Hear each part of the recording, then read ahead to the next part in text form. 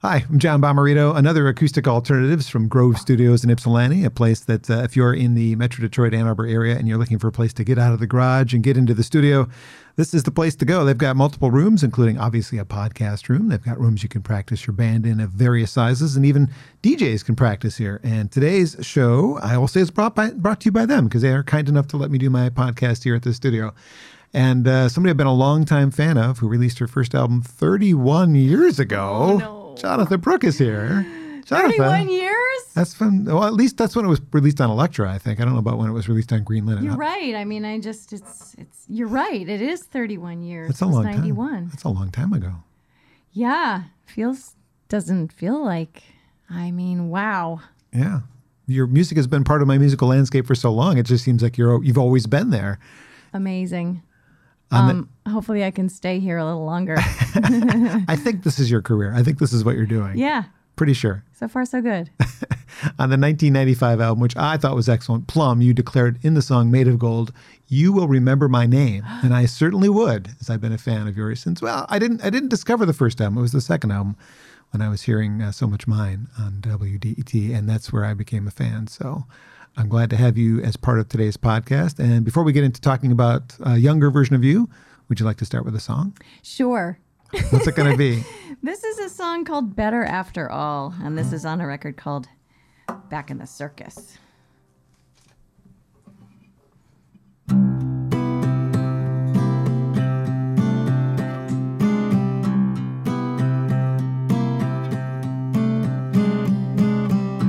I am trying to read your mind.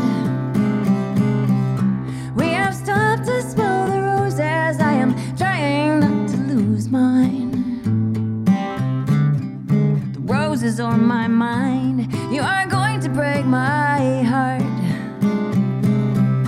I can see it in your eyes, and I can feel it when the rain starts falling with my heart. I will watch the rain fall harder. I will stay and you will go. I won't beg and I won't barter. I won't say that I told you so. No, no, no, no.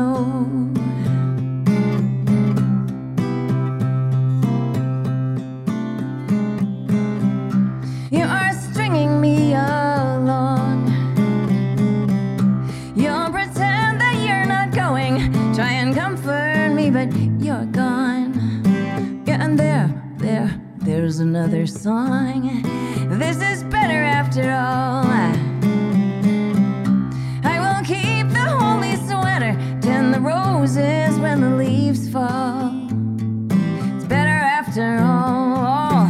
I will watch the rain fall harder. I will stay and you will go. I won't beg and I won't barter. I won't say that I told you so. No, no, no, no, no, no. 'Cause I am trying to read your mind. You are going to break my heart. You are stringing me along. And this is better after all. Yeah, yeah, yeah. This is better after all. It's better after all. Jonathan Brooke is my guest today on Acoustic Alternatives, Better After All, from Back in the Circus, going back in time for that one. And speaking of going back in time, let's go back to young you, like Boston. Is that where you grew up? I grew up in Boston, yeah. Yeah. What was it like growing up there for you? It was pretty idyllic, I have to say. My favorite part, though, was when we moved to London. So What? That doesn't, yeah, when I was 6, we moved to London, and it was a very explosive, awesome, fabulous time. We spent about 2.5 years in London, and I came back very changed, I think. So I was, that's where I discovered ballet. I became a hardcore dancer. I started speaking French.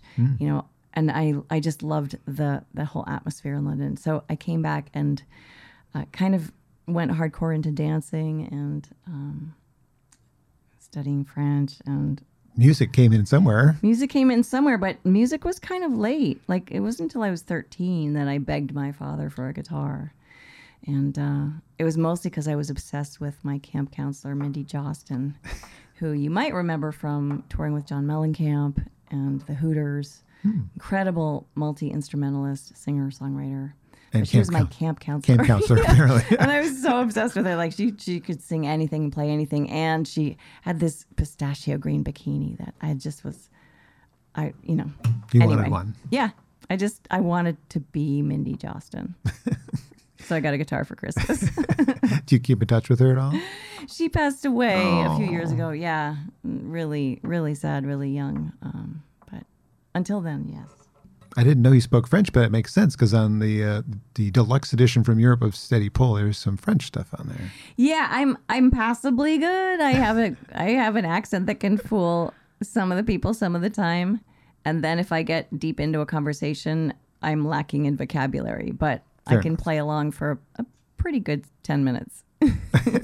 So did you do dance and music at the same time for a while in your life, or did one take over? Yeah, well, it was simultaneous for a while. I didn't start writing songs till college, Oh, actually. really? So I was in the rock band in 8th grade. I was in the college choir. I was in the a cappella group. I had a top 40 band.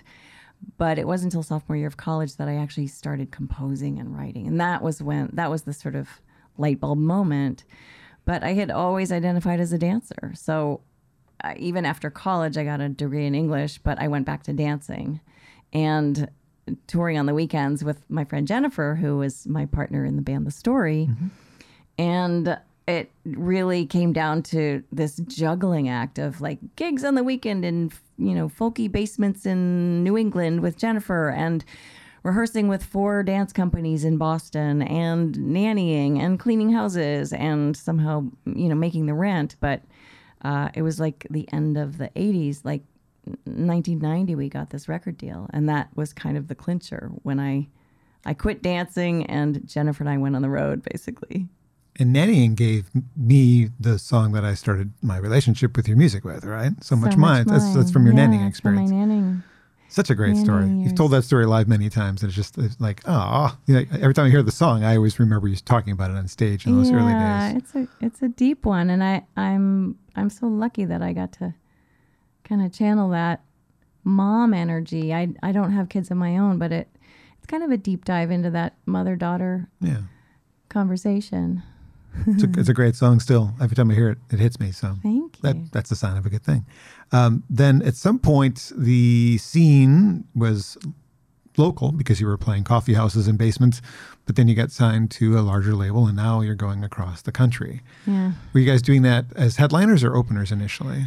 Initially, we were openers, and actually Ann Arbor was one of the very first places that we kind of got a little foothold, and it was because of the ARC and their generosity, and also there was an agency here that took us on, the Fleming Tamulevich agency, and so they were able, because they had so many great singer-songwriter artists on their roster, they were able to put me and Jennifer opening for John Gorka and Patty Larkin and Chris Smither, and it was really great training. I think we really cut our teeth on that folk circuit in the early years.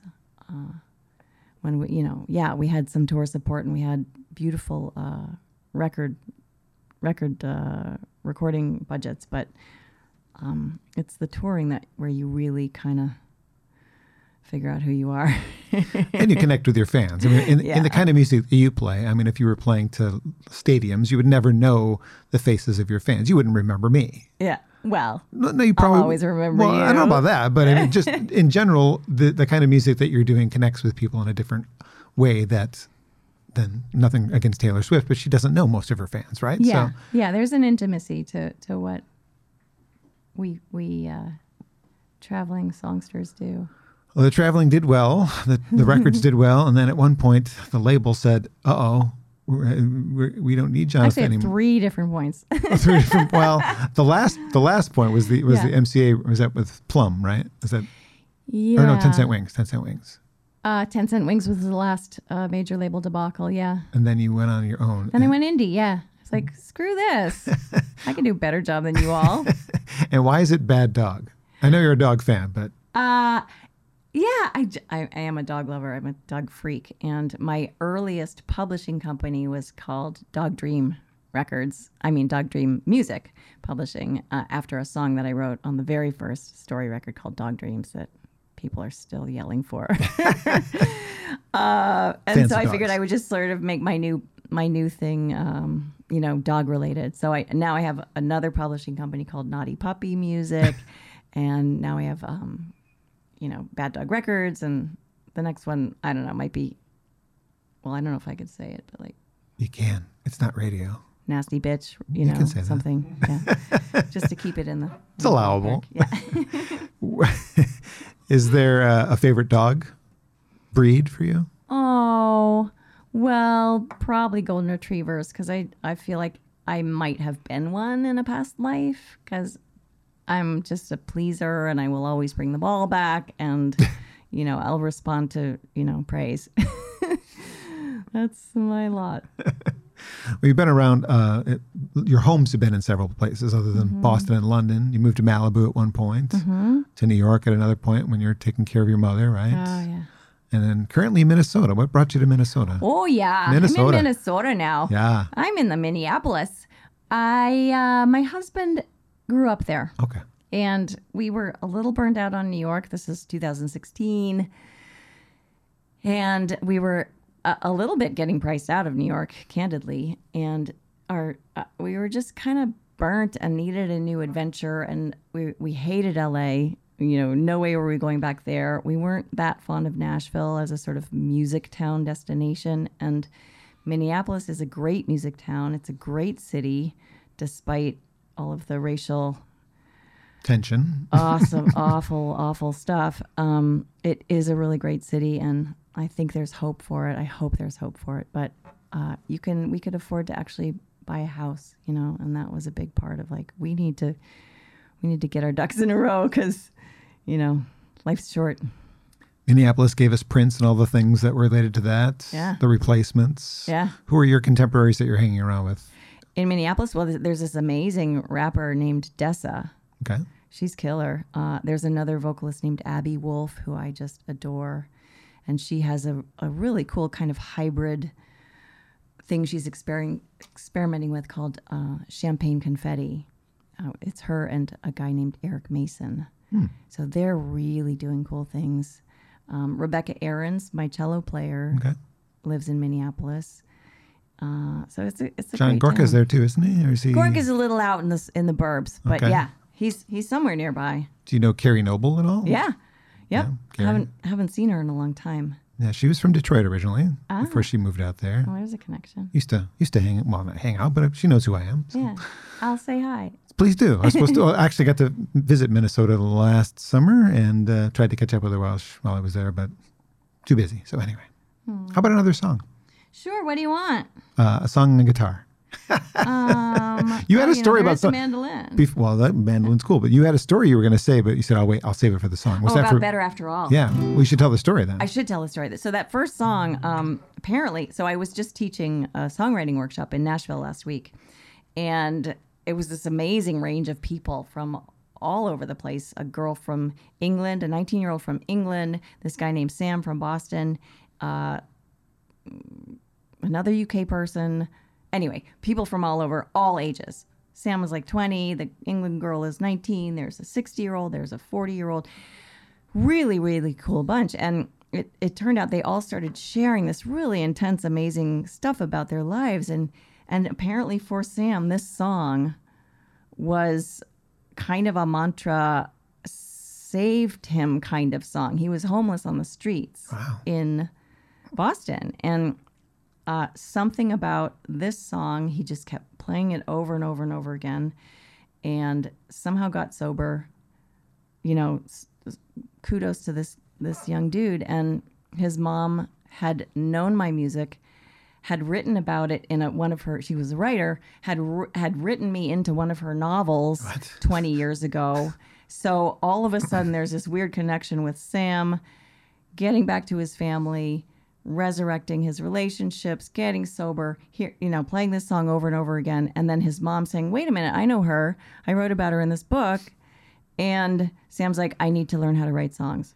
Wow. How do I do that? She's like, well, Google it. And then the first thing that came up was my workshop. So this kid ended up at my workshop, and That's it was crazy. It was pretty life-changing for both of us, I would say. Nice. Well, is the guitar tuned for So Much Mine, since we were talking about that? I could do that. All right, well, Tune it. Well, we don't want you to have to do anything difficult.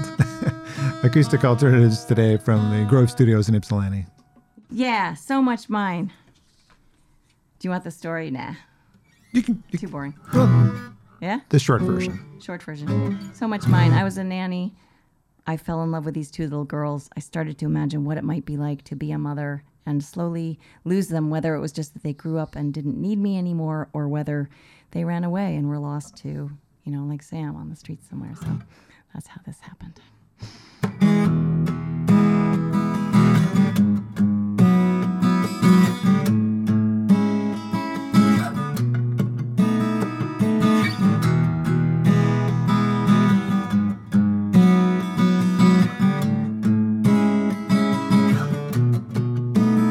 Where'd you get that dress? Where'd you learn to walk like that? Don't talk back. Tell me where you've been. Maybe I don't wanna know. Oh Lord, why me? You're so much mine. Now I reach for you and I cannot find you. So much mine. Now I reach for you and I cannot find you. So much mine. So much mine. So much mine.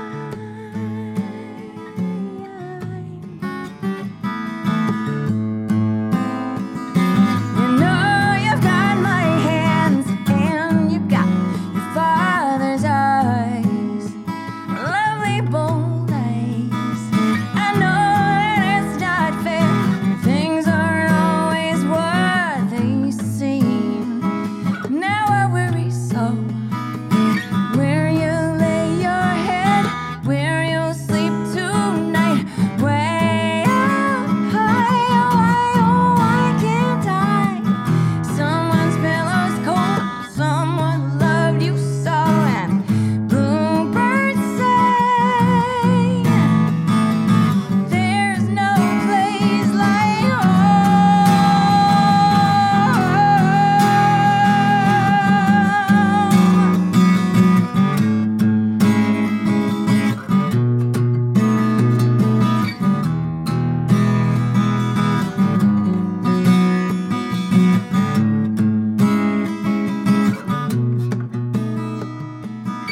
Where's the heart in me that made the one in you so cold?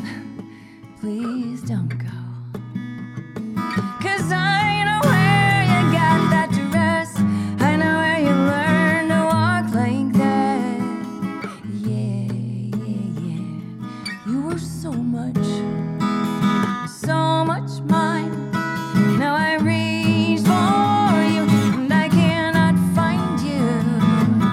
So much mine. Now I reach for you and I cannot find you.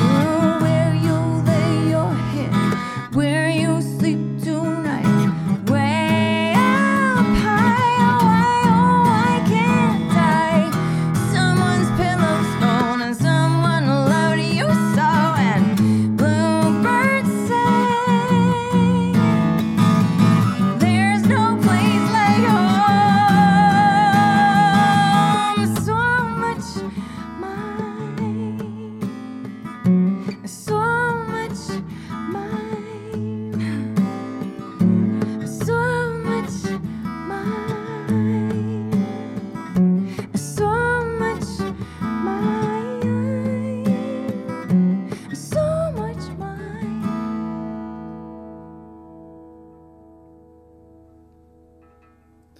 Jonathan Brooke is my guest today on Acoustic Alternatives, doing the song that turned me into a fan 30 years ago. It's a special moment when an artist that you admire so much does a song that you've loved for years and years and years, feet away from you in the midst of a pandemic still. That's the early in the day version of it. Yeah. What's different for you about that than the early in the day? Oh, I see. Like it's early. It's not 8 o'clock I at night. haven't sung yet Sorry. today, so I'm like, that's a really tough one to do out of the gate. But I love it so much that I wanted to do it. Thank you. And also, my voice is changing. I think I'm liking one of the things about getting older that I do like is this sort of lower register that feels more powerful and more experienced, and it has more gravitas to it when I sing. I was paying attention to the big notes and thinking, God, she can still hit those big notes. I mean, I missed one, but that's no, okay. but I I mean, was counting. as people get older, it is a lot harder for them to sing the songs that they wrote when they were younger because they're hitting different registers. So yeah. So far, I have not changed any keys. So we'll call me next year. Okay, love to. Well, I figure if you I just actually learned how to practice. All these years later. All these years later, I'm finally actually warming up my voice, before gigs. There you go. Well, over the years, you've written a lot of great songs. Is there a lyric that you're the most proud of in your catalog? I mean, that's a big catalog to pick from, but something that when you wrote it, you're like, yes. Well, So Much Mine was one of those gift songs where, I had that phrase, so much mine, and I didn't quite know what it meant yet. I just thought, oh, that's a cool little catchy thing, but it could have meant anything, right? But then as I started telling the story of the mother and the daughter, I thought, wow, that's what that means. It's love, it's loss, it's despair, it's hope, it's just that current that we share. So that's one I'm proud of. Lyrically, there's a song called Twilight that I'm super proud of, the lyrics. I just love, in the chorus I say, I love you, not perfectly, not well, but I love you. And I'm leaving soon, so fare thee well. I love you, so let that be the story that you tell. So that's one I'm proud of. Because I Told You So has some good lyrics.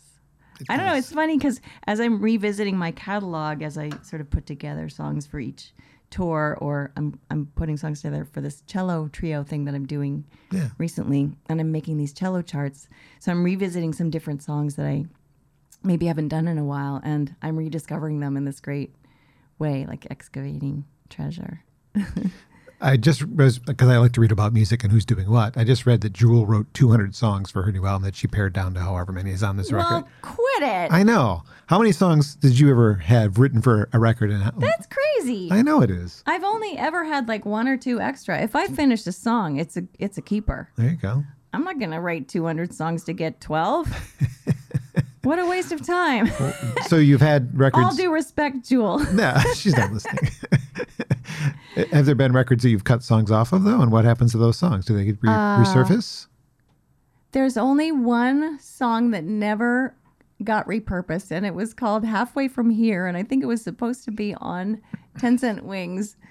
And I think we arranged it, and we added strings to it, and then it just was like, this doesn't really fit, and it's not my favorite song anyway. But literally, if I finish a song, it's for a good reason, and I'm not going to waste it.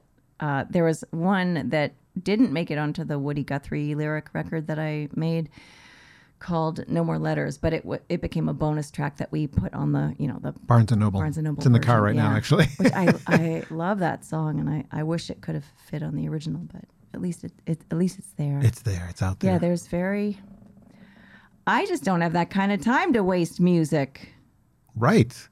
Well, that means that there won't be like a 30th anniversary of any of your albums with bonus tracks because there aren't any. There are none bonus tracks. There's one bonus track. I mean, on 10 Cent Wings. Okay. There are I've written 5 musicals now, so there are a ton of songs that I've written for musicals that, you kill your darlings when you're in that world. You have to we cut this scene. So there goes that amazing song you wrote for the third song in the I Want slot. And then all of a sudden, we killed that character. So this one has to come in. So now we need a new thing. And you're like, what? You're cutting my Firefly song? No, you can't. So yeah, there's a lot of those that who knows if they'll turn up anytime.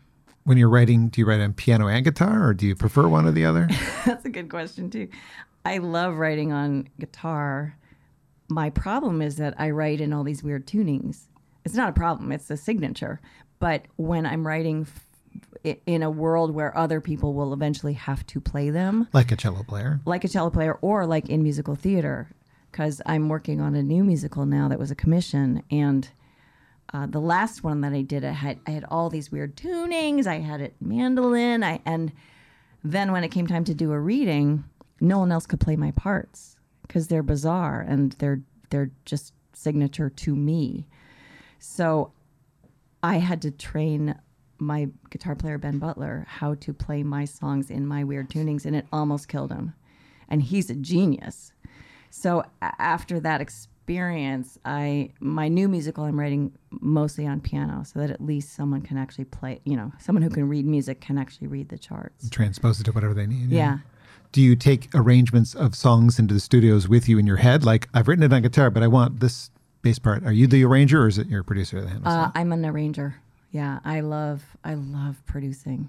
Cool. I love making up parts. I love being really bossy and telling people what to play, what to sing. I love the studio. It's just a candy land. Are you self-taught? I am self-taught. Guitar and everything? Yep, everything. That's why the tunings are unusual.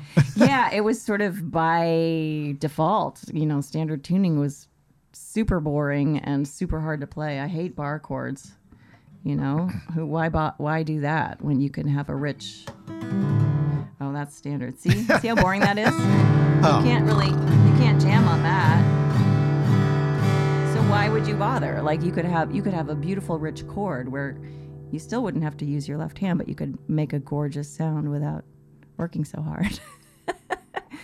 Well, in this studio over the years, you've worked with a lot of cool people. Bruce Coburn's been in there, Neil Finn, Michael Franti, Keb Mo, Glenn Phillips, and we briefly mentioned, Joe Sample's in there too. So this wide variety of people you've worked with, but Woody Guthrie. I mean, he didn't really work with Woody in the studio, but he was there in spirit, I'm sure. We could go into hours about that project, I'm sure, but... So good. So with all the people you've already worked with, is there a wish list of, gosh, I wish I could work with X, Y, and Z before... Well, this Belgian guy that I'm obsessed with. You told me about before we got into this. He calls himself Stromae, which is maestro reversed. But I'm absolutely obsessed with him. He had a record maybe 10 years ago called Racine Carrée, which means crossed roots, I believe. And I just think it was genius. I think that his storytelling is wicked deep and wicked poetic. It's in French. He sings in French.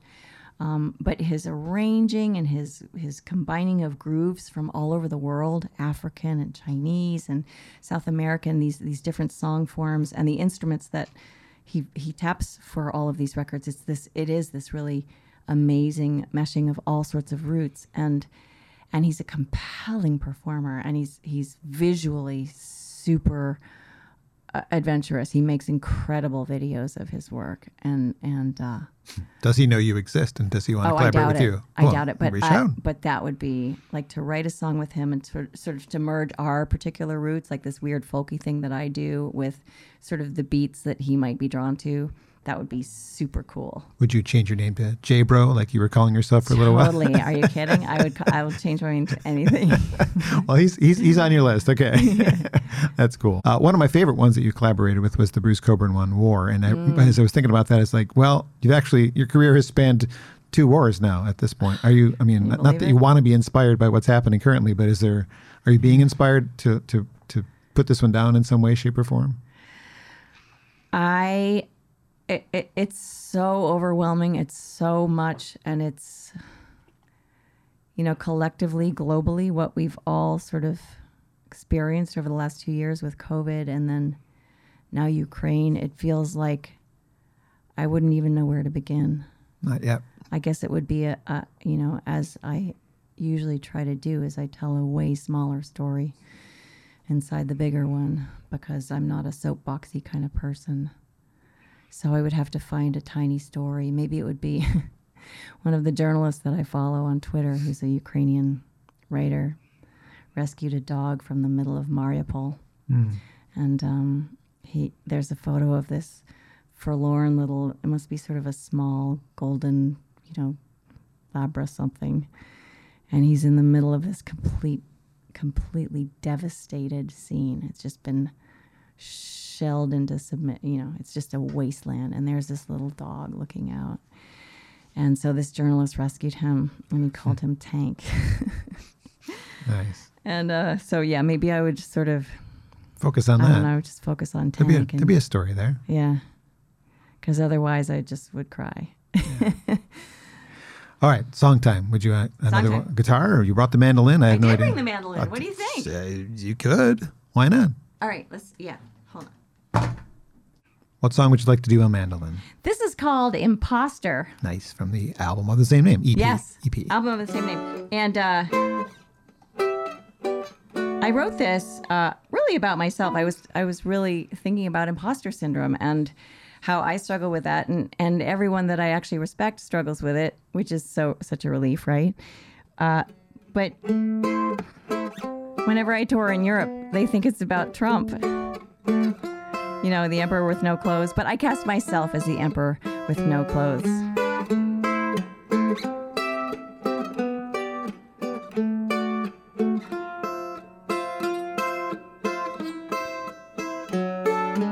I'm the imposter, the emperor parading through the town square, naked as a jaybird, vying for the spotlight, even as I feel the rush of cold air. But no one says a word, I'm the one night stand up against the wall. Promise you I love you, but I'll never ever call. Liar, loser, phony. No one ever says so, but I know it's true. Poser, lightweight, cheapskate. The woe is me, the wannabe. Go ahead and drop the other shoe.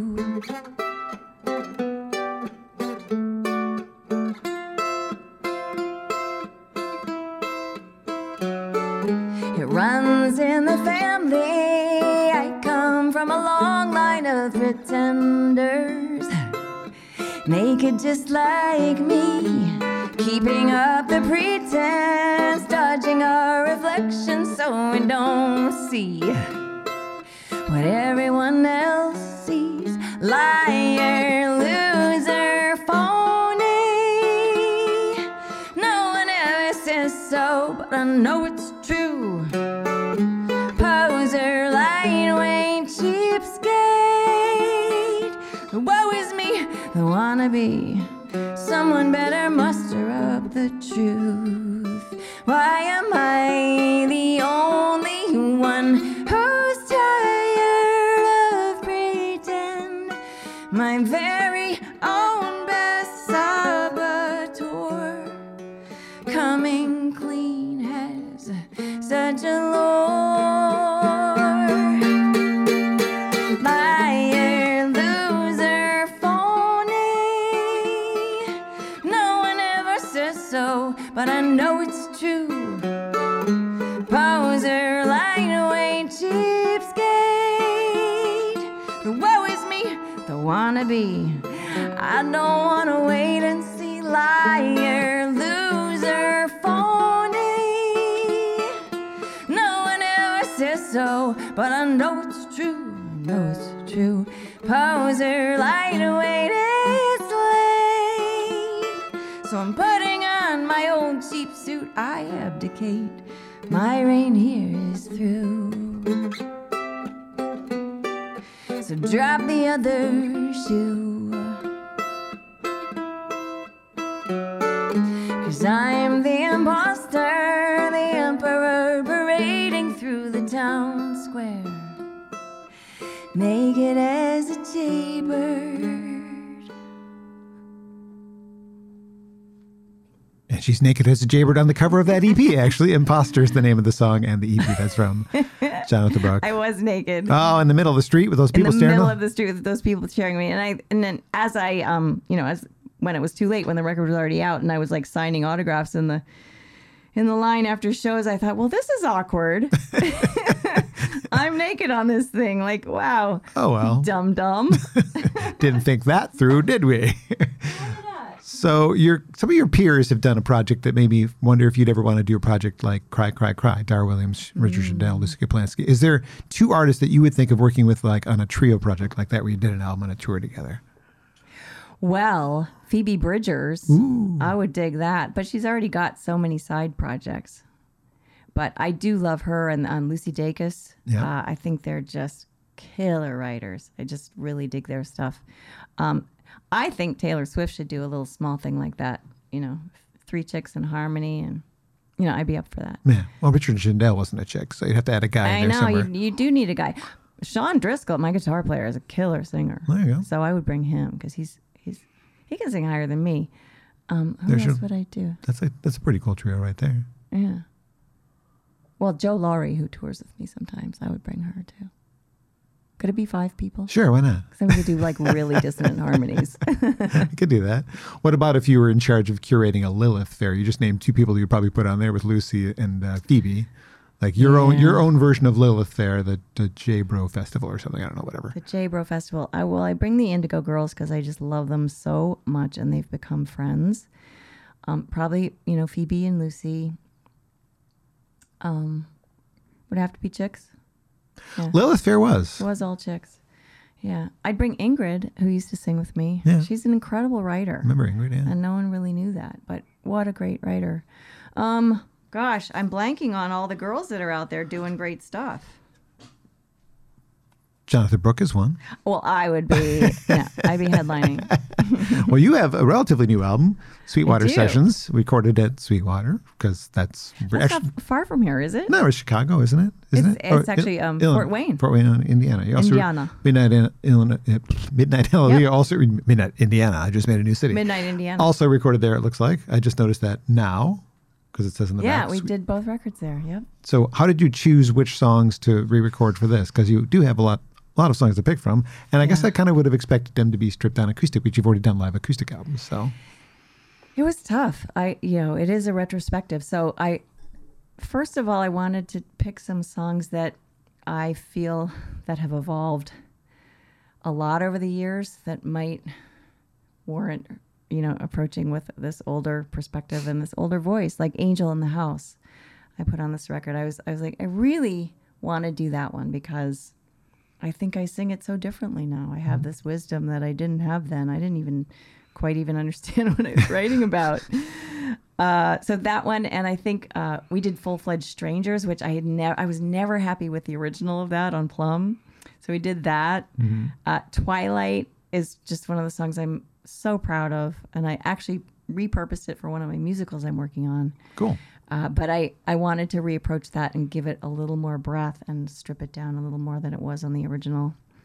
And what else? And then, you got to have a cover song. So I had to do Hide Your Love Away by the Beatles. Nicely done. Yeah. It's a nice collection of songs. I was just curious how do you narrow it down? All songs that need new arrangements. Yeah, and my Peter Pan song, I definitely wanted to have a recording that I owned because Disney owns everything that I did about that song, which was on a huge movie for them. And it's been, sung in 15 languages by 15 other women. Nice. And it's all over the world. And that's really one of my biggest songs. So I wanted to make a version that I owned. Right. So it's not one of your records, finally. Yeah, exactly. Can you license it for some sort of a retrospective? Well, that'd be good. You should. Hey, Disney. Hey, can I borrow my song back? Thank you, Mouse. I'm glad something like that is in your back catalog. Yeah. Something that probably generates a occasional check in the mail. Once in a while, Disney saves my life. Yep. That's awesome. Once in a while. Because, having been in it so long, you kind of, at this point, because I've been in the music industry when CDs were brand new. Like I was working in a record store when we got the very first CDs. And like you, I've kind of watched it go from there to, can't make a living selling music anymore, can we? No, not one bit. That's why everyone's out here touring. Right. If you can tour, you got to tour. And I try to convince people that you got to go to the tour because if you don't, then they're not going to be able to make new music. Because if you're not buying their albums and you're not paying them to perform for you, you're going to lose them. They're going to have to go bag groceries. And I think it still is a disconnect. People don't understand that. I do do very much. You do, yeah. Because I have lots of friends who are musicians, and I care about their livelihoods and their well-being. So I do what I can to make sure that it happens. Thank you. Yeah, I think a lot of people I know are just, you know what, I can't make it work anymore. I got to go back to school, or I got to do it, plan B. I know a few people who gave up. Yeah. Did the Kitchen COVID concerts, did you charge for those? I watched a few, but I don't remember ever paying you. They were free, but I did. Tip jar. And this was it was such a weird feeling to be like, you don't feel great about like shoving your Venmo information in front of people, in the little chat room of the live stream, but it saved me. Good. I couldn't have survived that first year without the live stream tips. It was amazing. Yeah, you had to do something. I mean, Yeah. I turned to this. It wasn't really a money generator, but it saved my soul because I was missing what I was doing before I lost my radio job. Yeah. So, Besides that, it was soul saving Right. for sure. well, you've done a lot of different things since then as well. I noticed there's Jonathan the model recently. Like, what the heck's going on with that? Since when? I mean, not that you're not beautiful enough to be a model, but dancer and singer was enough, I thought. Well, I was kind of joking about it, but like early in the pandemic, I got this message from this woman named Annie Turbin, and she's a clothing designer she was in LA, now she's in Chicago. But she said, I think you would look great in my stuff. Can I send you a few things? So I'm like, okay, like what girl didn't want new clothes? So she sent me a bunch of stuff. This is hers and that's hers. And I just started wearing it all the time. I started wearing it on my live streams, and she started getting calls from Where do I buy people that? were like, where'd she get that sweatshirt? Because I would always mention her name because she'd been so generous with me. So anyway, for 2 years, we've been like joking about, well, you should come model for me. So I actually did. I went to her photographer's in Nashville. So I went to Nashville and I modeled for a day. I must have changed out of like 50 or 60 different outfits. I think there were like 2,600 photographs that were taken, and I was a model. New headshots, new album covers, done. It's wicked hard. It's wicked hard. I was so tired. Yeah. And then at one point she has me like jumping and like kicking and whew. Still agile though. Yeah. So singer, model, also teacher now, teaching master classes. A lot. Another way to make a little bit of money when you're not on tour. It really helps. Yeah, I have 3 sessions usually that I do in Nashville, these intensive 3-day workshops where 15 people gather, and it's more than songwriting. It's just really community building, and it's bonding, and a lot of lives change, and including mine. Every time I get sort of cracked wide open and we try all sorts of stuff, and I'm, yes, of course, teaching what I've learned over the years and sort of deconstructing my songs, but people just really go deep, and it's so impressive. They're so brave. Like I'm terrified every time I sing a new song, but they are there. They've come from all over the world, and they're trying new stuff in front of total strangers. It's awesome. It's amazing. See how you inspire. Well, they inspire me. Yeah. We briefly talked about you're working on some off-Broadway again, like My Mother Has Four Noses was an off-Broadway thing. Is this the other things you're working on similar to those? And Yeah. I'm working on one musical called Switched, which is about 2 women who were switched at birth, and they find out when they're 40. Wow. And it's really, really cool. And then I was commissioned. I'm actually getting paid to write this second musical called Tempest. Not Tempest, it's Tempest. And it's a really exciting journey. I was paired up with this playwright named Jacqueline Backus, who's genius. And so we basically wrote a whole musical over the pandemic because we were on Zoom the whole time. We weren't ever in person. But our first table reading is going to be in a couple weeks in New York in Cool. May. So we can expect something to be emerging publicly soon. Well, I think these producers want it to go to Broadway. So Nice. we keep saying, like, how are we going to make this affordable? Because that's our, we're in poverty theater world, Jacqueline and I. And they're like, no, we could have 6 dancing people and there can be, no, don't worry about it. There can be a huge ship on the set if you want. And we're like, okay. Maybe if you can afford it, I can. Yep. Also, your current tour project is a cello thing. Is there plans to record any of those cello Yeah, things? we are hoping in the fall to record some of our cello songs project. It grew out of, again, the pandemic. My cello player, Rebecca, who lives 2 blocks from me in Minneapolis, and I made a recording of one song with our arranger friend, Adi Yeshaya, and we it saved us, to actually just be making music, as hard as it was being masked in the studio. And then we've expanded that to, he's written a new string quartet, and he's arranging string quartet, bass, vocals, and percussion for 10 of my songs for a performance in Minneapolis in June. And then we're going to see where that goes. You should record it. Yeah, I think we should record it. And then meanwhile, I've written all these cello charts for my songs, and Rebecca is on the road with me and Sean now. Nice. Perfect. Yeah. I appreciate all kinds of music, but my appreciation for the cello came from my dentist who said, hey, you got to check out Apocalyptica doing Metallica. I'm like, what? No, write it down. Check it out when you get home. It's really cool. Like, okay. And then kind of opened the door to, wow, what else is out there? Two cellos, is those handsome gentlemen from Europe who do all these interesting cello interpretations, and they're pretty popular. Oh, cool. Yeah. So my appreciation of the cello grew out of somebody suggesting, check out cello Metallica. I'm like, well, I'm never a huge Metallica fan, but that's interesting way to approach it. Well, I love the challenge of arranging. I have to learn a new thing. I have to learn how to actually write music because I'm unschooled, so I've had to learn that. And then I've had to learn how to write, what the range of the cello is and how to write parts for it. And the beauty of the cello is it can be the other chick singer. It can be that other vocal part, but it can also be your bass, and it could be a percussive sort of rhythmic thing too. So it's just this beautiful landscape.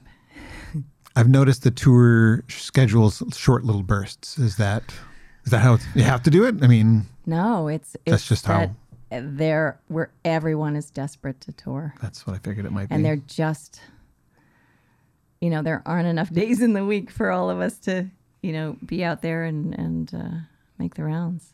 It might have been 15 years ago I asked you about how much it would cost to do a house concert. Has that price gone down in light of the situation? No, it's absolutely still $1 million. It was like $10,000 when I asked you, I think. I don't know. Yeah. Yeah. Okay. Well, some people charge less. Not that you're not worth that, but for the band. Yeah. For the band. If you want a whole band and you want to rock the house, it'll be $10,000. Well, got to make a living. You got to make a living. Because we're not buying your records. Yes, we are. Because I have them. Yeah. Well, just maybe for your listeners, in case, because there really is a disconnect. They don't understand. I wrote a song with Katy Perry that I thought, oh, finally I'm gonna make some bank. Ka-ching. And it's gobsmacking that for like 750,000 streams of that Katy Perry song, I netted like $4.87. Now, where in the olden days I would have made, because it was a 3-way co-write, I would have made 3 cents per album sold, per song. Right. So there you do. There's some math. There's some math for you. Take that into consideration. Take that into consideration and go buy a ticket. Jonathan Brooke is my guest today on Acoustic Alternatives, and she's got one more in an alternate tuning that she's going to do before my final question. Because I Told You So was one of those gift songs that kind of descends on you. I had this idea of, I love cliches because often they can mean way more than they originally mean. And this one was particular to that. Because I Told You So is something that your mom said your whole life. But what if it were you and a lover just battling it out and say, why can't you believe me? I swear I love you. Why do you need more than me just telling you that I do? And so it grew out of that. And it was very intense to sing, to write, to record. I was recording with my husband, amazing producer, Alain Mallet, who produced 10 Cent Wings, the record that it's on. And it felt like we didn't really know what I was writing. Like so many of the songs on that record, people would say like, wow, are you guys okay? Because there's some dark stuff, this among them. And we'd be like, oh no, we're fine. And this kind of was the song about our marriage. And so there.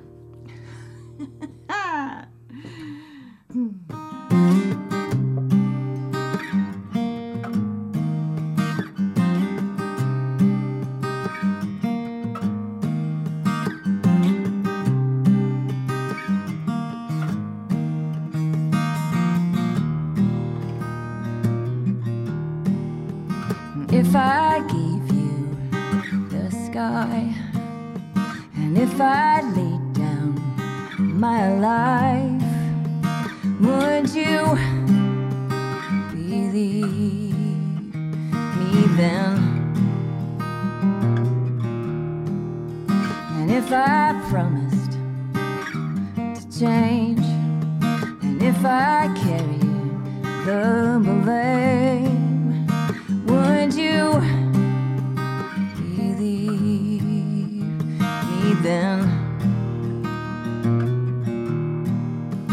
Could you see it like me and believe what I see?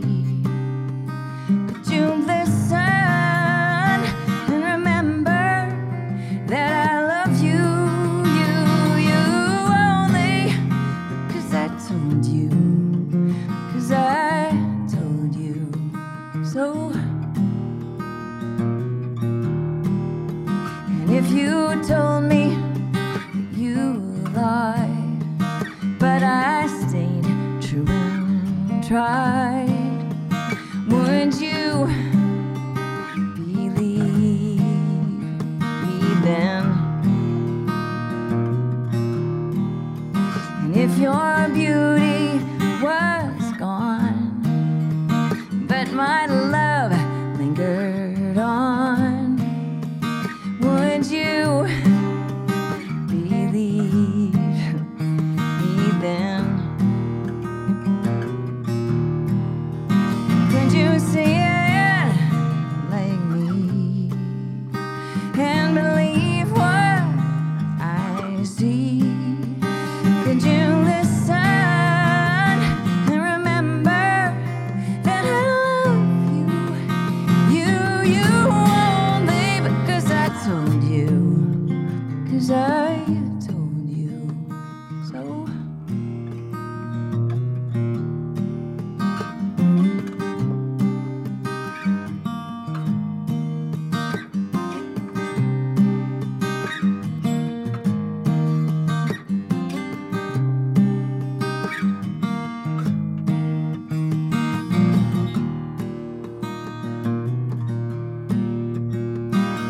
You take the wheel for now,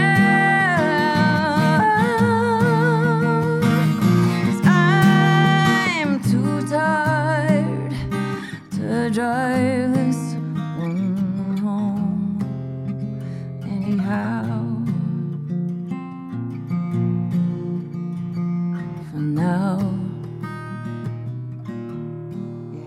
And when you mention my name, let this one thing remain. My love, believe me now.